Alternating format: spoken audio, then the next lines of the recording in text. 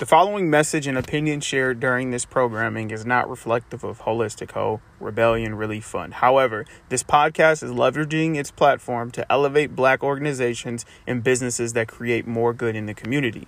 This podcast supports the Rebellion Relief Fund, soon to be the Seeds Worth Sowing nonprofit, and is a mutual aid program for low-income Black and brown mothers, birthers, and families in need of financial and material support, i.e. cleaning supplies, diapers, wipes, clothing, and hygiene products. If you are in need of support or want to share the good by volunteering or just want more information, please check their website out at holisticho.com. That's HOLISTICHEAUX.com. Thank you for listening.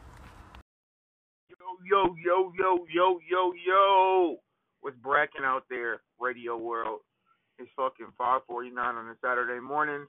I first want to apologize to you guys for not recording last night. It's no excuse, but I was like super mentally drained. Another week of school. What made it crazier was it was a week of school, all hybrid. My kids had been doing, all distance. My kids have been doing the hybrid learning shits for a couple of weeks. All you judgmental parents out there, you know what you can do. Daddy needed a break. My kids needed social interaction, whatever. So this week, it was all distance again, coming off of a 2-week fucking break. And then on top of that, they didn't have any packets or shit like that because the school wasn't kind of prepared for it, which I'm not going to fault them for. So it was just a long-ass week. I cleaned my motherfucking room, reorganized my gun cabinet, got some shit like that put together, moved my desk around so I can get some more natural light, get a better place to burn my incense in the morning, catch the vibes. So it was a long-ass week, y'all. So again, want to apologize for not recording yesterday. Again, I'm trying to get these recordings out every Wednesday and Friday, but I'm not a perfect man, though I seek perfection. I'm not a romance, though I seek affection. Shout out to my man, Tupac Shakur. Yeah, man. So it was kind of a fun little situation last night. Me and the kids made some homemade pizza. Their shit was fire with some turkey pepperoni and some turkey sausage because we don't eat the swine in the James household, or at least I don't. My kids do sometimes. So yeah, just kind of want to come to y'all kind of with my thoughts of what's going on in this country right now and how it pertains to my parenting, right? If any of you guys know me out there in real life, you know that I am a very booming personality. I'm a extrovert. I like to hear myself talk. I like to have other people hear me talk, and kind of what's going on everywhere in the country right now, as it pertains to that attack on the Capitol, or that quote unquote attack on the Capitol. Even though I have my own conspiracy theories on what actually fucking happened, but it has provoked a lot of conversations around the world. And it should be provoking conversations at home if you have children. I don't care if you're black, brown, yellow, orange, red, purple. You should be having conversations with your kids. I am a huge proponent to monitoring what type of media your kids absorb. Right? I'm not gonna tell you how to limit screen time. Though we tried to in the James household, the pandemic and shit going on. It's hard as fuck to do that because like. People forget that us as parents, we have mental fucking health. We have mental issues. And sometimes putting the motherfuckers in front of Blippi is both beneficial to their education and also beneficial to your mental health. Gives you time to go to the garage. That's neither here nor there. I think that it's important that we take this time in this country to have realistic conversations with our kids. I personally do not believe that it's too early to let my kids know that the boogeyman is real. And so I have certain conversations with my kids as it pertains to what's going on in America. My kids in the past have adamantly asked, why does daddy own guns? Why does daddy go to the range?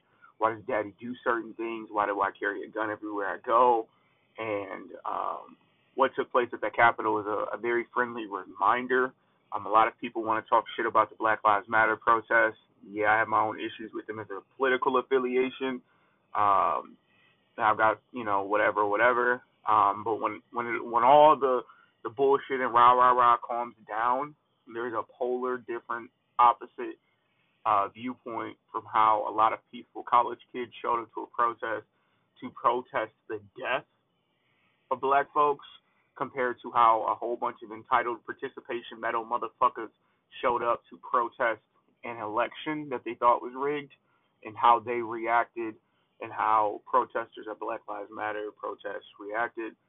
You can say whatever the fuck you want to about however that looks, but I had these conversations with my kids on the difference between how the impoverished and the demeaned and the destroyed look compared to what privilege looks like. And if you want a clean example of what privilege looks like, I was at a lot of the protests in Minneapolis because I live in Minnesota. I'm a Minneapolis resident, even though I live about 20 minutes outside the city. And for the most part, it was a bunch of fucking dickhead police officers tear gassing and beating the shit out of a whole bunch of skinny ass fucking college kids out there. It was a bunch of fucking poor people who aspired to have certain materialistic possessions, taking shit, right? Like, all bullshit aside, say what you want about looting and quote unquote stealing or whatever, but I am willing to argue with every single one of you on how the financial racism in this country has caused a lot of people who look like me, black, brown, and indigenous people, and how we've been unable to achieve certain achievements of success financially due to certain policies even within Minnesota.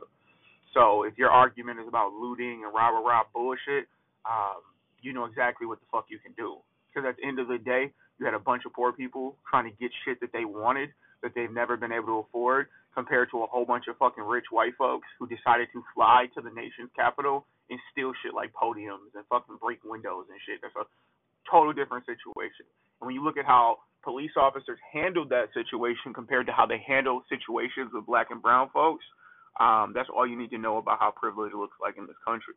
And so unfortunately, sometimes that requires tough-ass conversations with my thug-ass kids about what it means to be black in this world and what it means to even be on compounded on top of that, being a black woman in this world.